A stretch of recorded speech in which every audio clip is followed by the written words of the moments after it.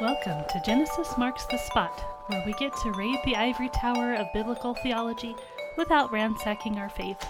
My name is Carrie Griffel, and I get the awesome privilege of welcoming Joshua Sherman on today in order to talk more about what we might call imaging in the Bible. And specifically, we're going to get into this in relation to Christ.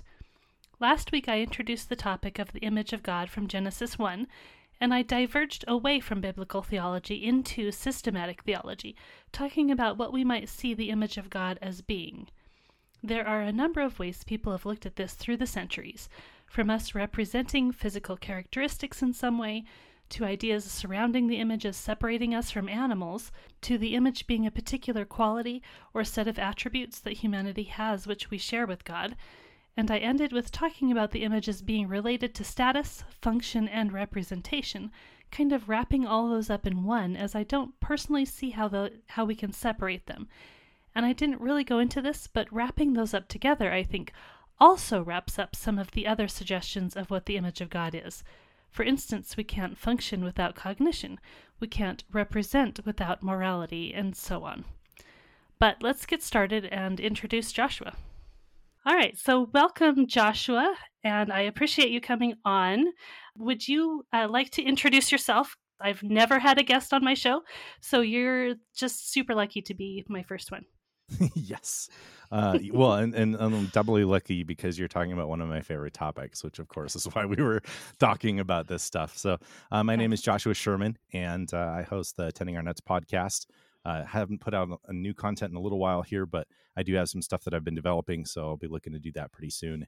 And that is part of the Raven Creek Social Club, which is part of what Carrie is part of. So we're kind of brother sister stations, if you will, on this podcast network.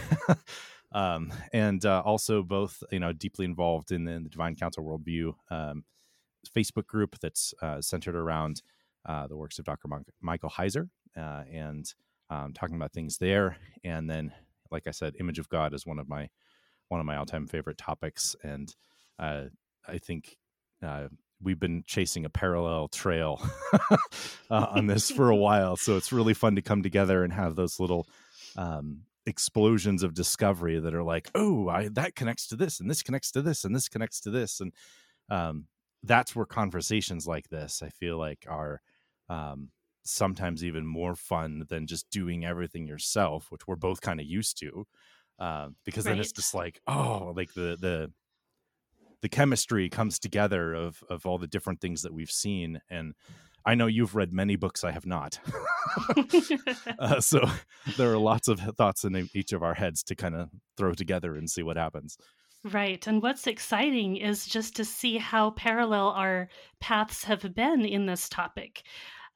That's amazing to me, because I'll come up with these ideas and I'll think, I don't know if I am on a trajectory here where I should be. And then you'll come along and say something and I'll be like, yes, I had a thought that was okay. It was awesome. It's definitely like, there are things in life that are crazy making, and there are things that kind of make you go, oh, good. Yeah. And I'm not totally nuts. All right. Yeah, I definitely have those moments, with you and a number of other people, that is just like very grounding for me to feel like I'm not just off in the weeds. Right. Because exactly. Yeah. And some of this stuff really helps too, because what we're largely doing is connecting into biblical theology that really spans all of Scripture and ties all these things together in really big ways. That can also be very grounding, because it gives the structure to where you can go, okay, does this fit this big arc that I see? Okay, then it's probably a pretty good bet. Right, exactly. Yes. And so in my last episode, I went into that systematic theology question of what is the image of God, because that's kind of where we often start with. Mm-hmm. And so today we're going to be getting into the biblical theology side of things and trying to start tracing the pattern of the image through the Bible to see where it hits and the points that we can see of those connections from the Old Testament all the way through the New Testament. So I've started in Genesis 1 as far as all of humanity being created in the image of God. And so today we're going to jump really far ahead of ourselves in biblical theology so that we can get ourselves kind of grounded in here's what we have to start with. Here's where we are kind of trying to get to. And then we're going to be following the path in between. So today we want to kind of define, or I don't even want to say define, but look into what the image of Christ is and how we can look at that in the New Testament. And I love that approach because it brings so much structure to the ideas, and then things, again, you can kind of fit them in and say this fits. I think about image of God and in Eden, right? And it's like, Right. oh, well, if what we see in Revelation is like new, matured, global Eden, there's probably connections here, and if there are connections there, then what do we see in between? And so many of the patterns that I feel like we see in between, the Sunday school answer is the correct one, right? It all pivots around Jesus. Yes. It absolutely does. And so that's why we're going to be jumping forward so that we can move back and see it through that correct lens as Christians. So just jumping right into Christ as the image, we have a lot of passages in the New Testament which says that Christ is the image of the invisible God, firstborn of all creation, says Colossians 1:15. The question here is, if he is the image of God, then how do we image God? And that's going to be a very deep rabbit trail that we're going to be getting into. So we're not going to finish that conversation by any means today, but we're going to jump in and see where we can head. Yeah, it's another one of those passages that talks about this that we see in 2 Corinthians 4:4, talking about seeing the light of the gospel that displays the glory of Christ, who is the image of God, right? So that's another, I think, pivotal thing. And as we get more into this conversation, we're going to start seeing this pairing or this rhyming of image and glory, and these kinds of things are tied together very tightly. And we'll see that in both the Old and the New Testament, to where it becomes pretty obvious, like this isn't just like a one-off thing, or this only applies in this part of the Bible or anything else. It's again one of those through lines that helps us to kind of see more clearly. So I'm very excited to kind of get into some of that language tonight, and I know you have some things that you brought to the table as well. Yes. So Joshua, how would you describe how we see the image of Christ? As far as the ways that the text talks about it, metaphors, terminology, things like that. This term of glory is one that definitely connects in. So we get into Romans 8, which I know is one of the ones that you noted as well. When we talk about, and of course, this passage, people get distracted with this one because everyone wants to argue over soteriology. So the Calvinists get excited and everyone else gets excited, and then people get Yay, it's distracted. Romans. All right. Right. But, okay, in Romans 8, right, we have, and we know that in all things God works for the good of those who love him, who have been called according to his purpose. For those whom God foreknew, he also predestined to be conformed to the image of his Son, that he might be the firstborn among many brothers and sisters. That language then immediately starts to pull us into the picture as well, right, in some ways. Right. And we'll save some of that for later too, because that's a huge thing. But this idea that being conformed to the image of Christ somehow brings us back more into being properly oriented, or properly acting in, or properly displaying what it means to be the image of God, to be reflecting God's glory, to be representing him, to be declaring his rule and reign over creation, to be operating as priests. All of these are connected into this as well. And so you can see like each of those is another center of a spider web that could go out into many, many places in scripture too.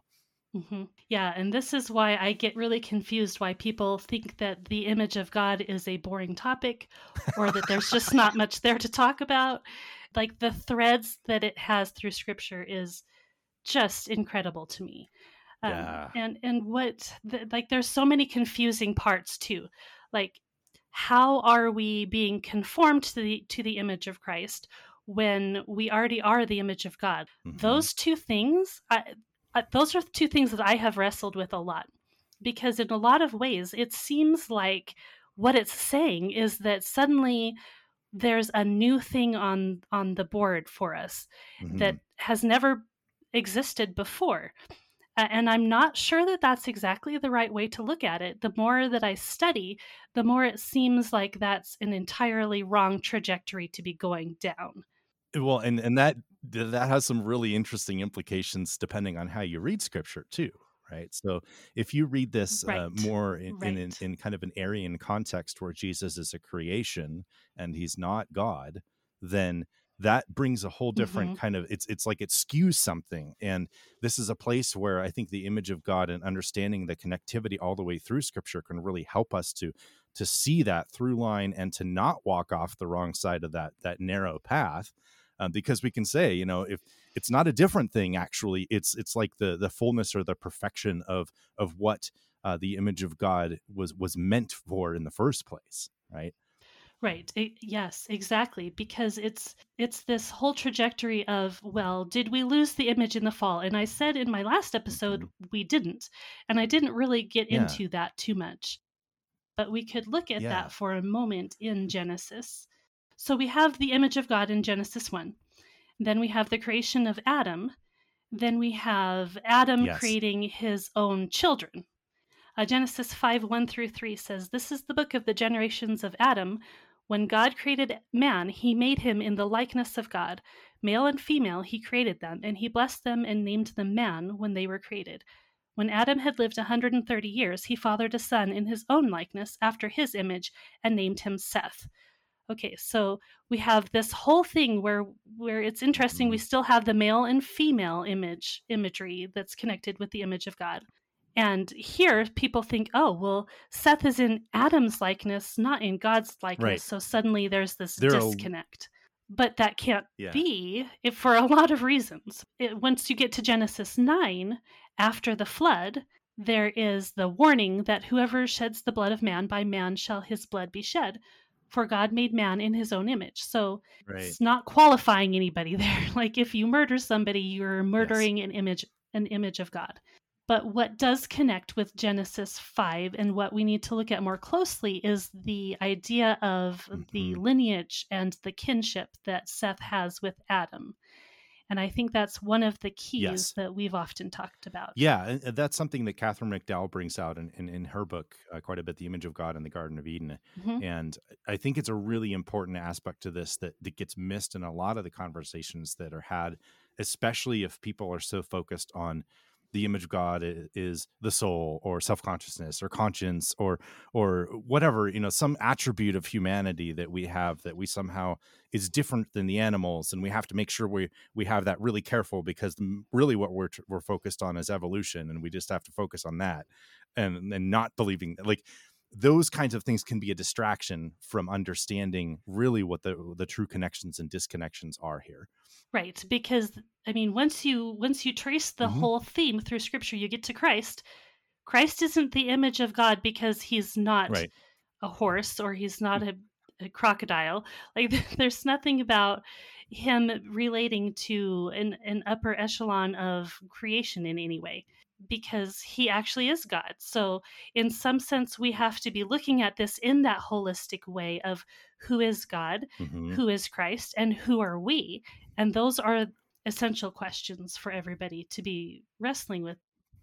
Well, and we'll get into it a bit later on too, but there's very much connectivity between the concept of embodiment and the concept of imaging too. Uh, Not necessarily in saying that Right. God has a body that looks like this, so we have a body that looks like this, but the sense of being an image of God, there is a sense of embodying there, of making visible on earth in a physical way Right. something about God. I didn't really make any mention of this in my last episode, but I did put down the idea of Hmm. us as physical representations of God, as copies of God in a physical sense. But that doesn't mean that our physical natures has Hmm. nothing to do with being God's image. In fact, I think it's very relevant to the conversation. But there's different ways and more nuanced ways you can think about it other than, well, God must have had Hmm. a body so that we can have bodies. I mean, there can be different And ways to that think about that. so this is a rabbit trail, but you get into things like reversing Hermann, Michael Heiser's book, the thesis that he runs with behind that. It's Amy Richter's Enoch on the Gospel of Matthew. There are things that that very clearly start to, the more you look at it, the more you kind of see this delineation between, this is what people do, and this is how people reproduce, and this is how the gods of the nations were understood by the people that wrote things about, whatever they believed about the gods of the nations. This is how they reproduce and how they create. And then what scripture says about God. And there's very much a difference there, right? We procreate, and the gods of the nations are Mhm. understood by people. We're understood by people to do the same thing. They either did it with each other or they did it with humans or whatever. Like that's how Mhm. the ancient world kind of understood that. Is like, if you're going to create life, then that's how you do it, right? Where in scripture, it's like very clearly like, no, Right. like God creates and he breathes life, and there's none of that stuff going on. You have, Abraham and Sarah, you have Zechariah and Elizabeth, you have Mary and the Holy Spirit. Mm. Like all of these Mhm. things are happening where God is the one who brings life out of barrenness, out of death. And he can do that, without needing to resort to essentially the natural way to do things, because he's beyond all of that, right? That's a perfect point. So and this connects Mhm. to Adam and Seth being the image as well. Because God could create Adam the way he created Adam, but Adam had to then populate the world Mhm. through the human natural means.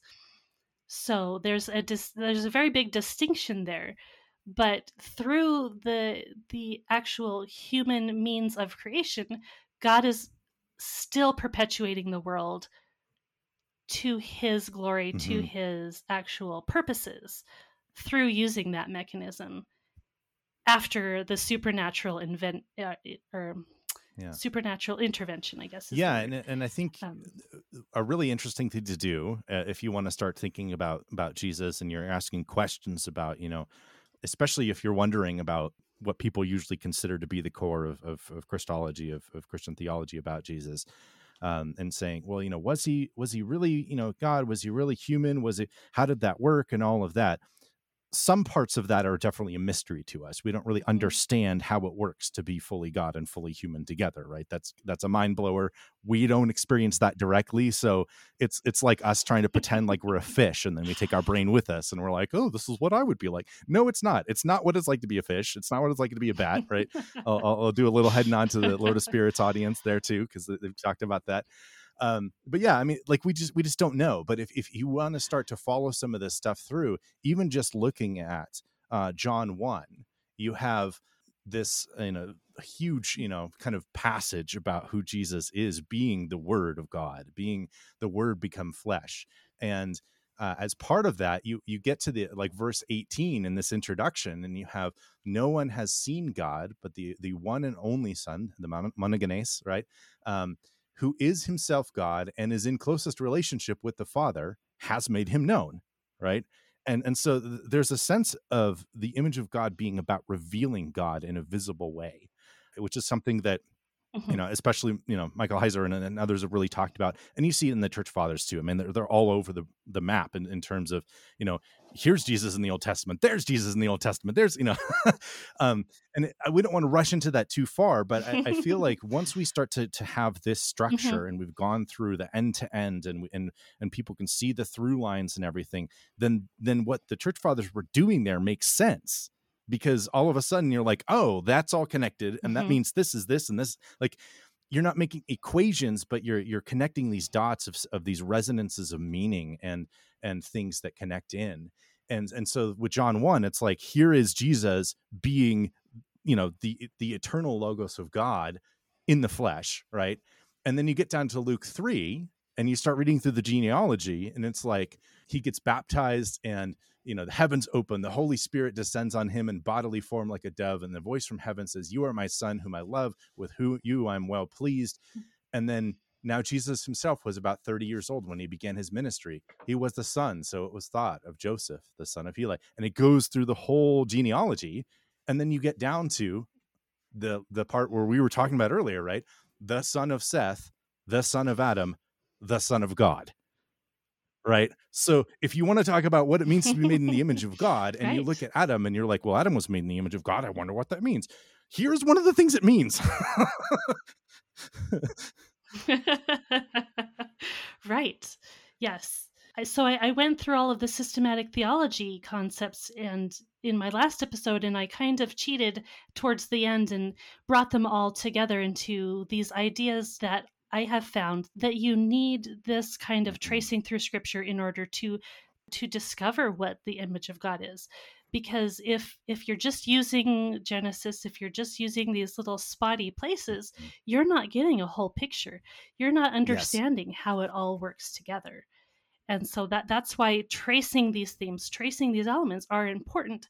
But the hard thing is Mhm. finding out how to do that, because nobody really teaches you that from the pulpit, from your Sunday school, how to trace these themes, how to look at them, and how to see how they interconnect and play Yeah, off of I one mean, I another think as that's well. one of the things that the Bible Project has really kind of taught now a couple of generations of people that have come up at different parts of their life, engaging with what they're doing and going, oh, like there's nothing particularly wrong with exegetical preaching through a passage, but there's only so much that can do, and it misses a lot Right. of things like this that if you Hmm. don't then take the time to go through, you can miss a ton of stuff, and you can assume that you know the context of the passage that you're exegetically preaching through because your tradition or your systematic theology has told you that, and you may not necessarily see all of the ways that interconnects with other parts of scripture that would actually help you to see it more in living color, more in three dimensions. Pick your metaphor for this is much deeper than you thought. It's this building the concept that you need to have in your head, because we don't just think about words, we don't just think in definitions, we Mhm. think in terms of concepts. And so if you're going to look at a concept, you have to build a whole complete picture. It's Mhm. like a jigsaw puzzle, basically. But it's like a 3D Yeah. layered jigsaw puzzle because you'll find the term that kind of fits here, and then you'll find other things that will Yes. build off of that term. So did you want to go into some of like the Greek Yeah. terminology of image that Well, we and can it's very kind simple, of look but at? um, I love that, thinking recognizing that we think in concepts, that's kind of how we approach this. I think what that can help to do is to pull back a little bit from this idea that what we can do is bring a dictionary or a lexicon with us and instantly know what a word means. Like that's just not true, Mhm. right? All that those things are Mhm. doing is collecting examples of the way that a word is used so that you can look at the ways that a word is used in that point in time in that society and go, I think when I heard it in this context, this is the most applicable one. You notice that context is immediately having Mhm. to inform that before you can actually pick which one, right? Like it's obvious enough to us, but it's so it is very weird to see the way that a lot of people end up trying to study the Bible, where it's like Jesus talked about sheep here, and he talked about sheep and the goats here, and he talked about sheep over here, and I'm just going to pull all these together, and every single place he talks about sheep, it's connected and it means the same thing. It's like, hold on. We do love dot connecting, but we also have to think of it in terms of the context that it's in and not Mhm. just pull everything together and think it's all the same, right? With this, really, I just wanted to Right. underscore the point that what we're not doing right now is saying, in my Bible in English it says Adam and Eve were made in the image of God. And in my Bible in English, it says Jesus is the image of God. Therefore, I know that these mean exactly the same thing because in English, right? In this case, it's true, right? But I want to go to Right. just that layer deeper and say, okay, if we look at the way Mhm. that the Jewish scribes translated the Hebrew Old Testament into Greek about 200 or 300 years before Christ, they used the term icon, and we would spell it like EIKON if we're transliterating it, right?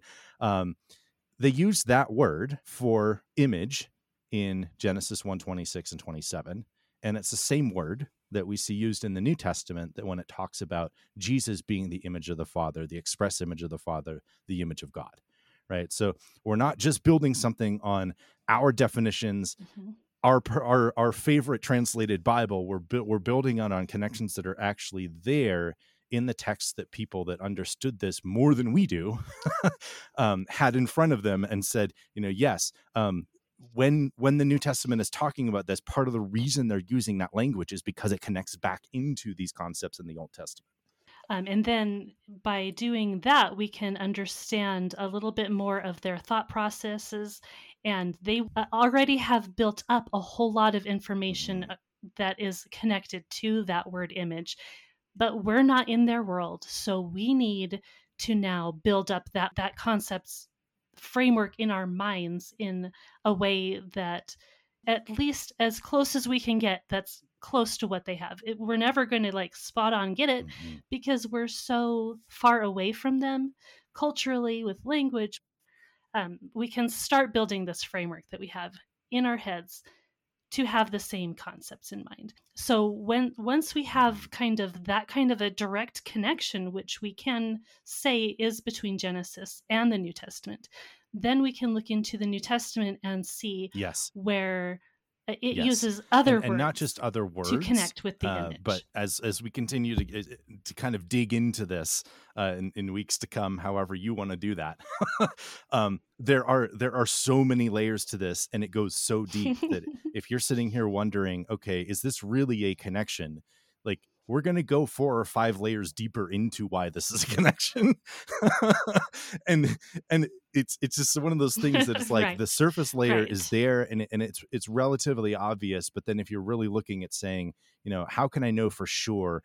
Why are you just making this up? Any of those kinds of questions, you can start to step a layer deeper and a layer deeper and a layer deeper and go, oh my, like, not only is this all connected in that way, but there are actually ways that the connectivity that I now see illuminates a lot of parts of scripture that I would not have understood with as much clarity and depth as I do now, because I can see this whole picture, and it's really cool and really amazing. And I know it's part of why I'm so passionate about biblical theology, because right. once you start doing this and looking at it, it's just like, wow.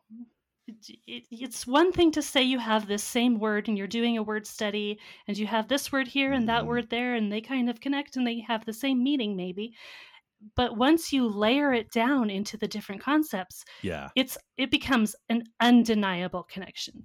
You can no longer say that there's no connection because it's so richly done. Yeah, and that's like the genius that threefold of cord, the right? Bible, and how it's like written. A tapestry where you can say, like, this thread, I'm not sure this red thread is the same one, at the top and the bottom of this tapestry. But when you look at the whole tapestry, you can say, like, wow, and one of the things that's kind of fun with that illustration is you think about looking at the back of it, and it looks nothing like whatever the front looks like. So you can look at all the technical details and you can dig into all everything behind the scenes. Right.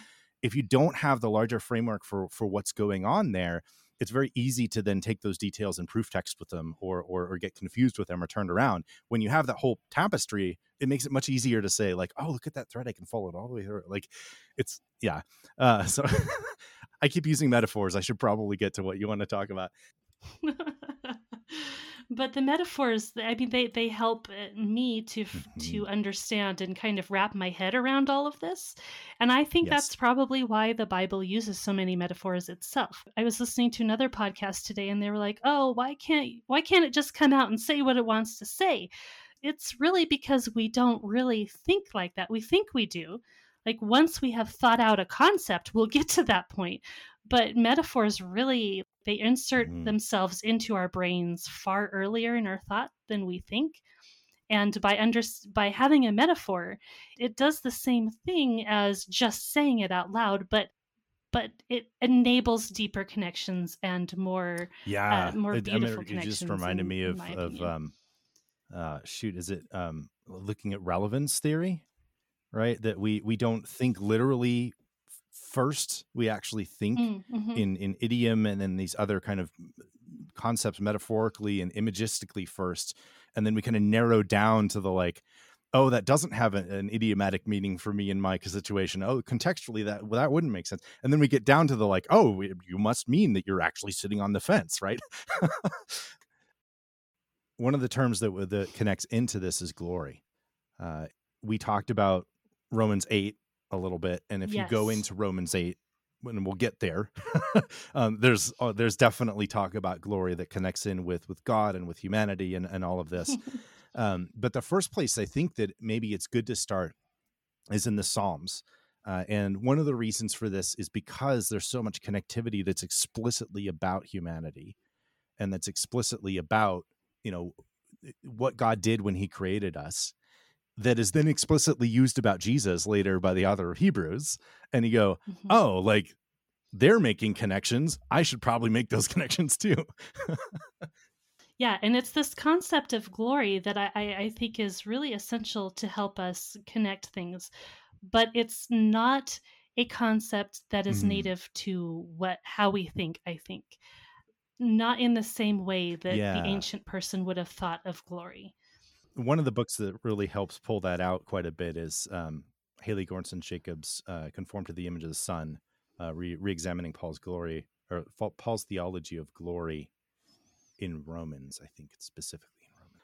Off the top of my head, I'm hoping I remember the title, but yeah, she talks about that quite a bit and goes into a survey of the language around glory in the Septuagint, specifically because you can tie the Greek in that to the Greek in the New Testament and kind of go across the whole corpus of Scripture and tie it together, and recognizing that there are a lot of ways in which, yes, there is this sense of glory as a visible thing, but a lot of times when Scripture is talking about it, it's more about a sense of status or honor. Talking about an image of God, then you're talking about displaying God's glory in a way by saying, like, God rules here, right? And this is one reason why I connect the ideas of status and function and representation together, Mhm. because I think all of those go into the concept of how the ancient person would have thought of Yes, glory. absolutely, absolutely.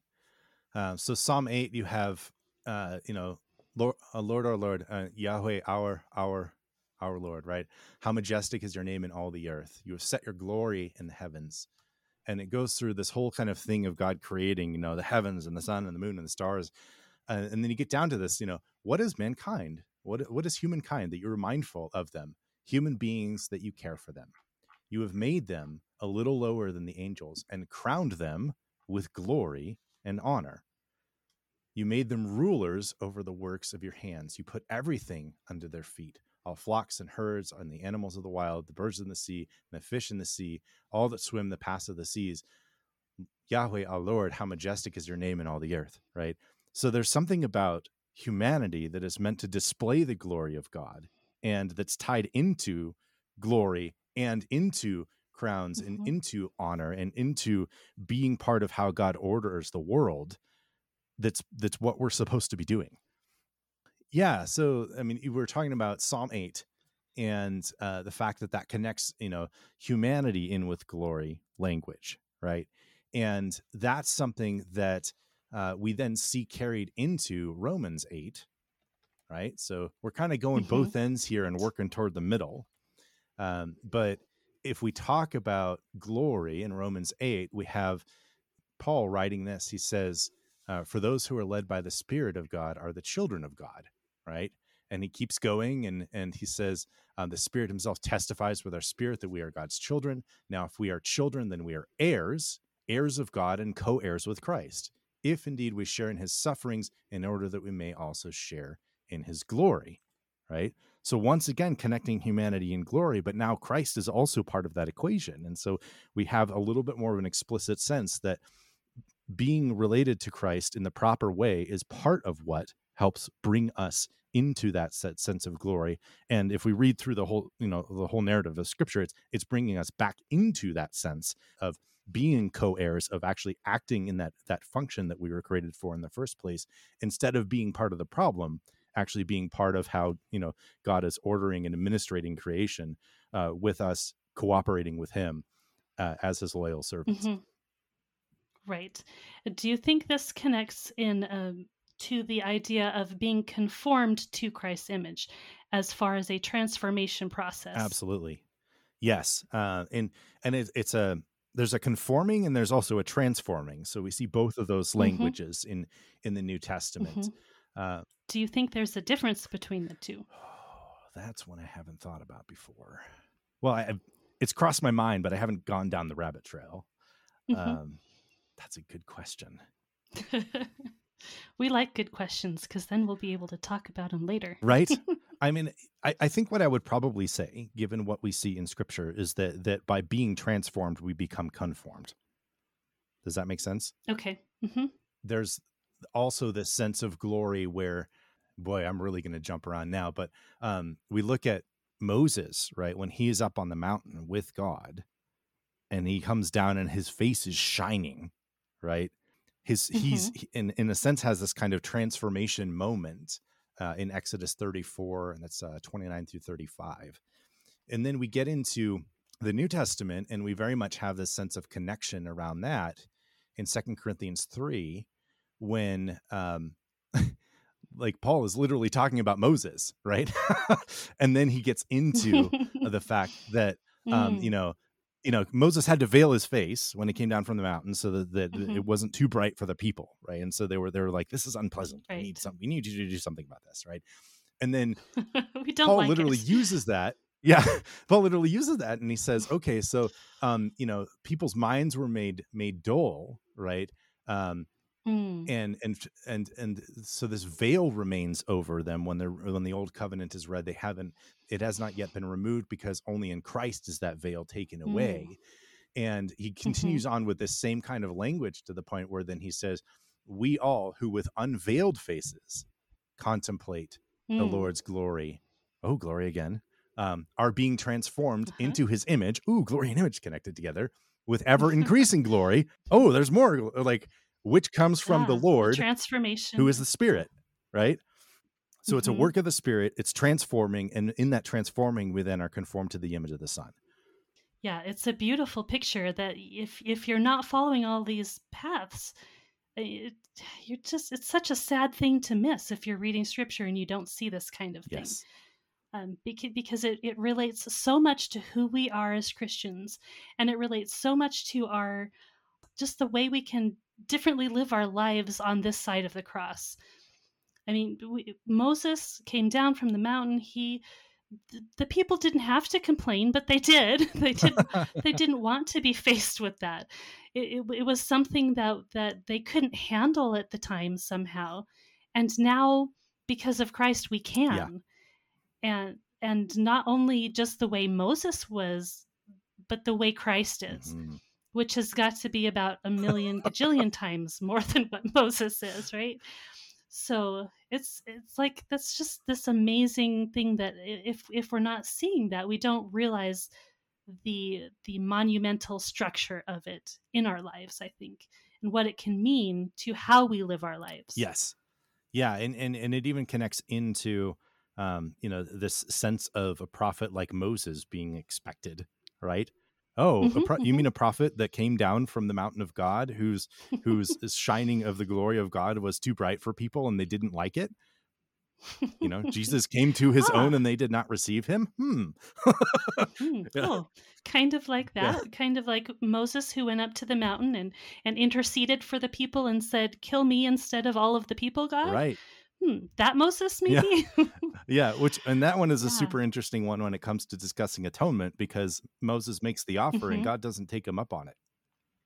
So then you Yeah. kind of go, God's like, "No, never so mind. You're did that fine." was atonement accomplished without that? Oh, do we need to maybe re-examine some of our framework for how we understand some of these things, and have more context and color to that? Maybe we do, right? Hmm. Just maybe. uh, so that Psalm 2 is one of those things that connects in as well, and that is kind of spoken in the voice of the king, and you can also really look at it as in the voice of the Messiah, right? Talking about the kings of the Mm-hmm. earth that are rising up against the Lord and against his anointed, his Messiah, right? Mashiach there. The one Hmm. enthroned in heaven laughs, and the Lord scoffs at them. And then later on, I will proclaim the Lord's decree. He said to me, "You are my son. Today I have become your father. Today I have begotten you. Ask me, and I will make the nations your inheritance, the ends of the earth your possession." Right? Again, this Hmm. sense of sonship, the sense of being an heir, the sense of dominion, the sense of glory, all of this being tied together. This is part of what it Hmm. means when we start talking about the image of God, because of all the connections here. Right. And we read the Psalms and it's so tempting to just think, "Oh, that's beautiful poetry."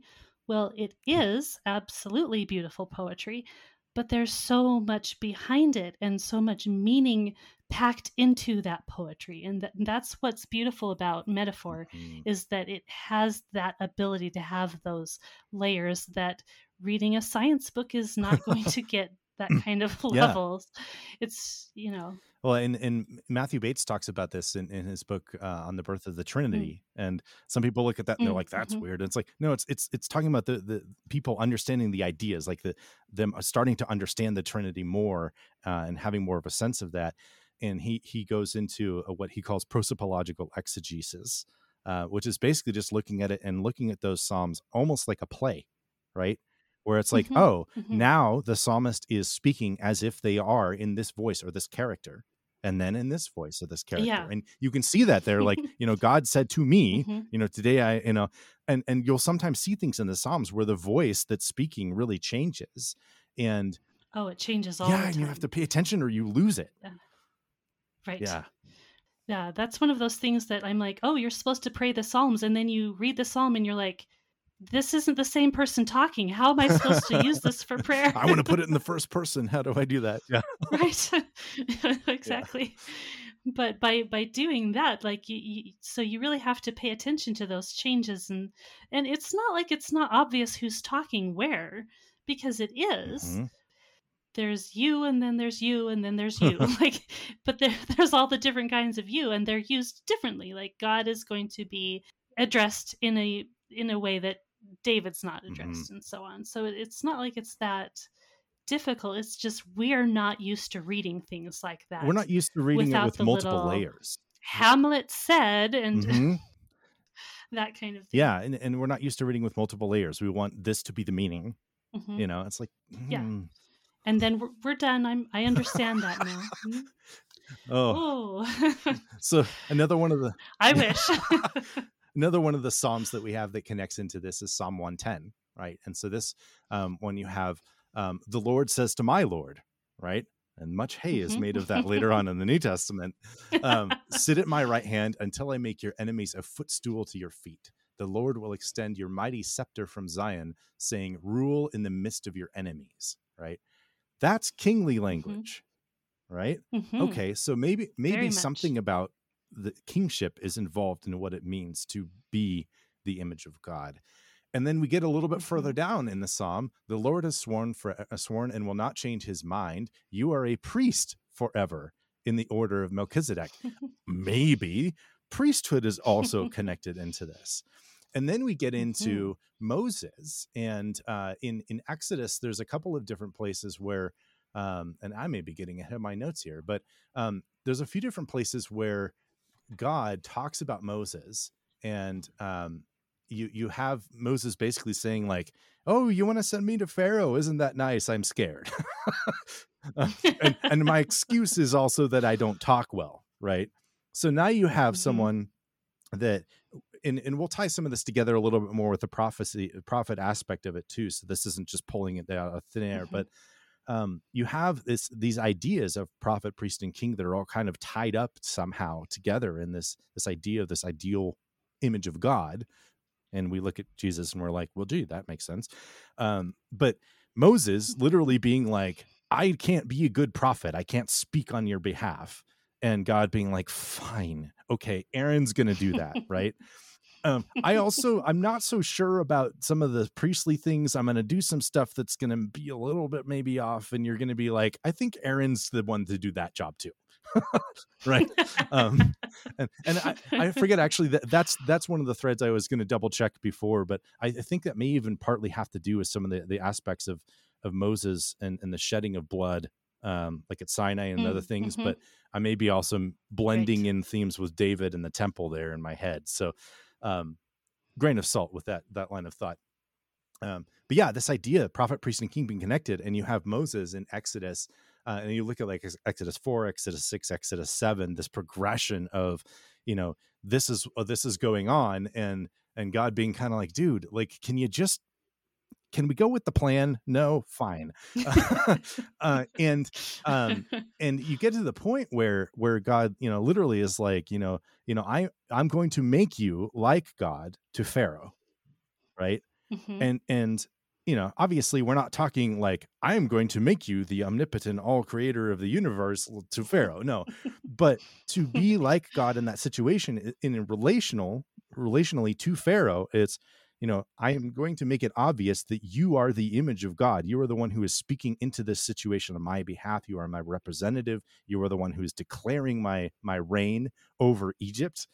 You are going to do that with Pharaoh, and you'll do it with Aaron because you're not quite ready to do it on your own, but that's fine.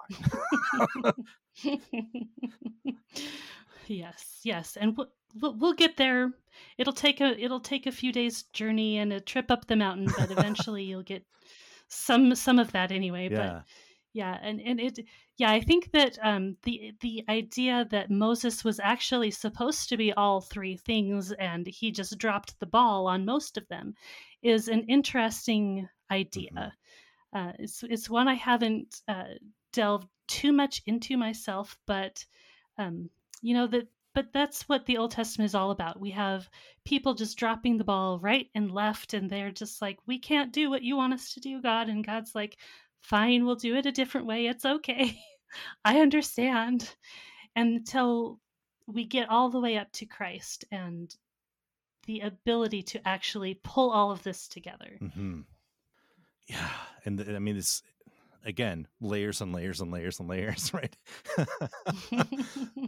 So if we want to, we can connect into Hebrews 1 and 2, if that sounds good. Hmm. Um, Yeah. so this is bringing us forward now and looking at how authors in the New Testament, people proclaiming the gospel of Jesus Christ, understood these Old Testament passages to be about Jesus, or to also be about Jesus, right?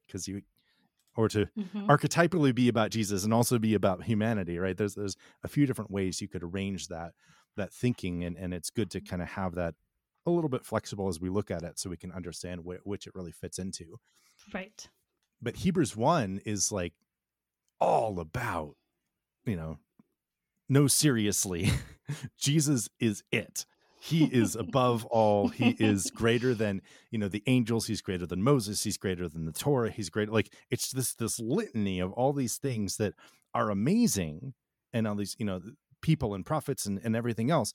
But then going like, but really seriously pay attention, because Jesus is it, you know? And in part of that, Mhm. you have this in verse 3 of Hebrews 1. Well, after the Son being appointed the heir of all things, so of course we have heirship again. The Son is the Mhm. radiance of God's glory, in the exact representation of his being, sustaining all things by his powerful word. Okay, an exact representation. That sounds like a pretty exact image to me. you know Right. Yes, and over we see the image of Christ being talked about in relation to creation, Hmm. which I find fascinating because we have, the original creation, and then we have this new creation that we are supposed to be in Christ. So there's a very one-to-one correspondence there. And yet it's also different because if it wasn't different, Christ wouldn't have come. Right. So I think this is kind of one of those things that gets to be harder to wrap your mind around on how they connect and exactly what that means. Yes.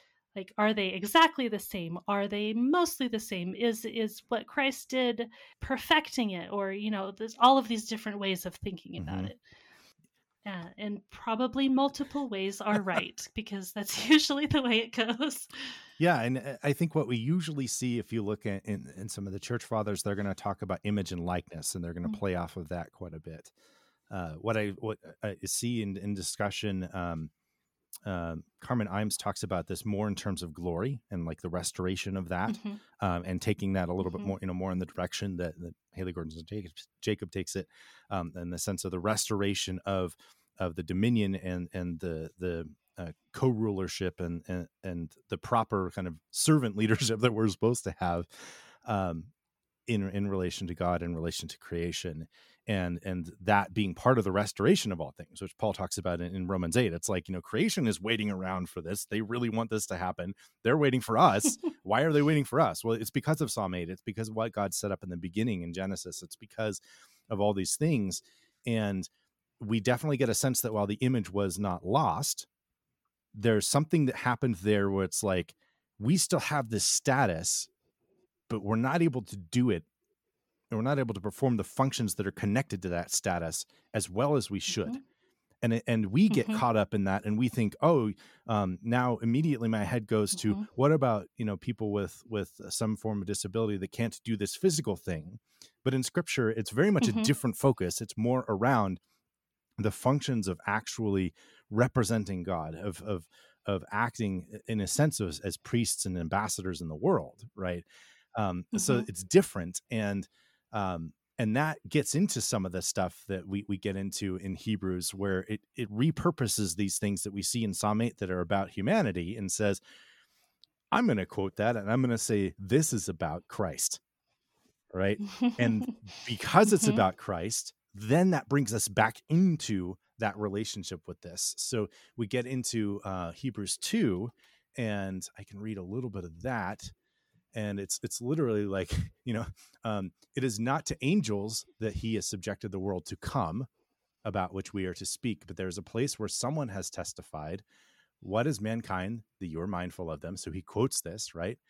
And then he says, after this quote of Psalm 8, he says, in putting everything under them, and you're like, okay, under them, so plural, we're talking about humanity, God left nothing that is not subject to them. Yet at present, we do not see everything subject to them. So something broke, right? What needs to happen to restore that? But we do see Jesus, who was made lower than the angels for a little while, now crowned with glory and honor because he suffered death, so that by the grace of God, he might taste death for everyone. And then he talks about the fact that that is involved in bringing many sons and daughters to glory. Ooh, hey, glory language again, right? It's all connected.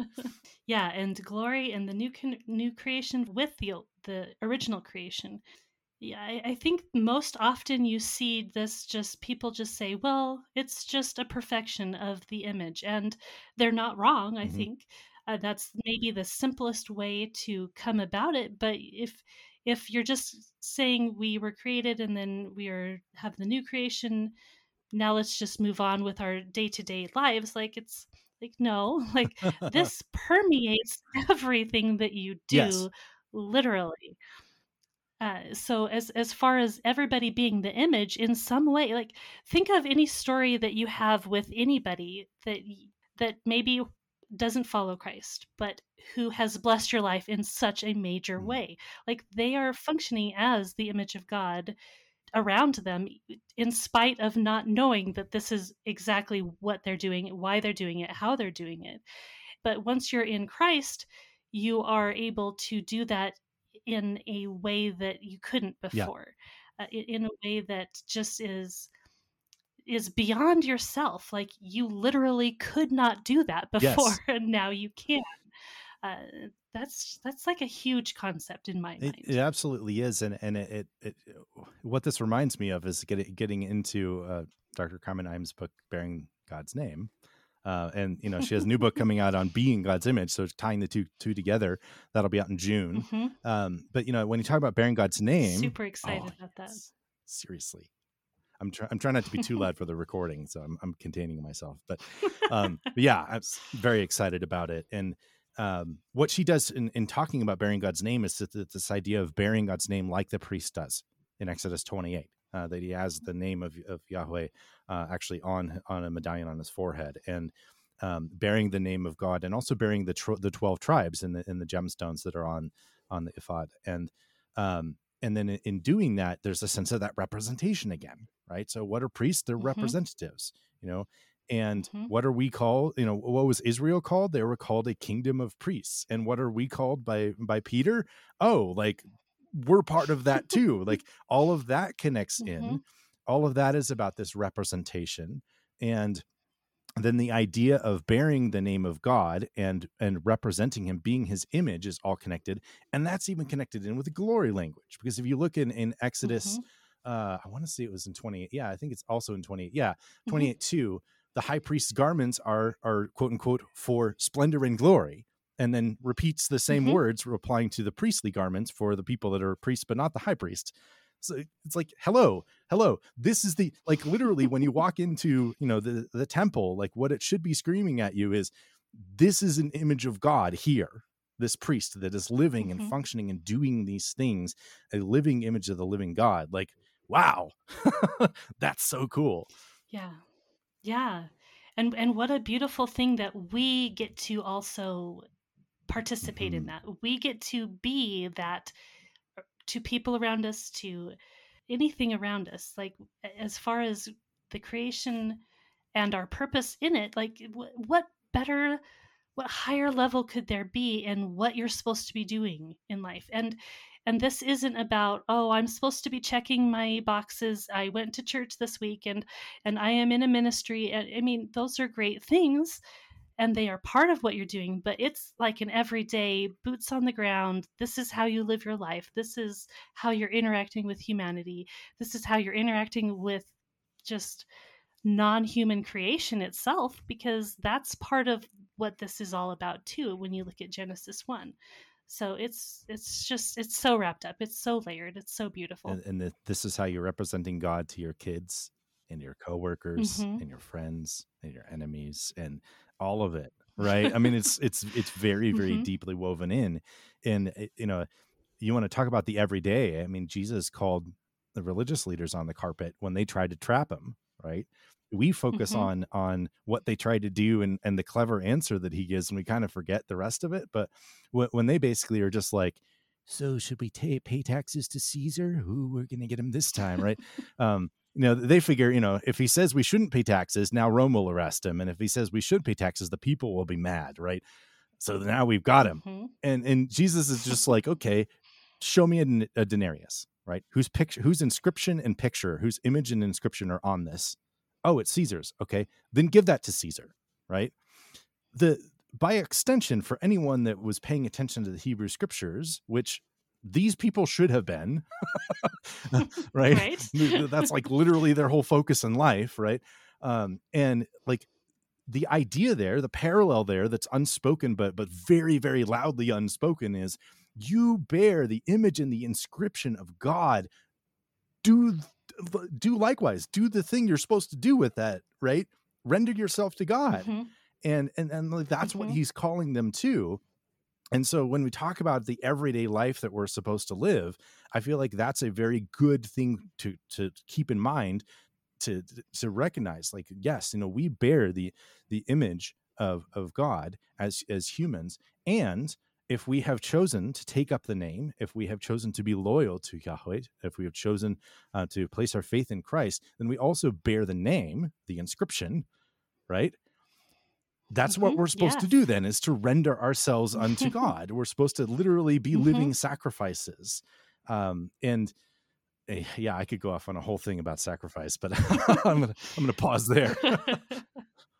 Right. But the idea of the coin being the image and having the Hmm. name, like it's just like, hello. It's right there, and it's Hmm. amazing.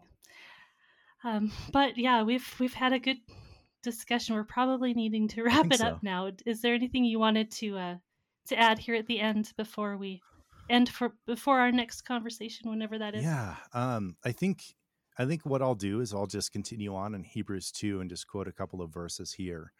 So this is, I guess it's 3 verses. So looking from Hebrews 2 verses 11 through 13.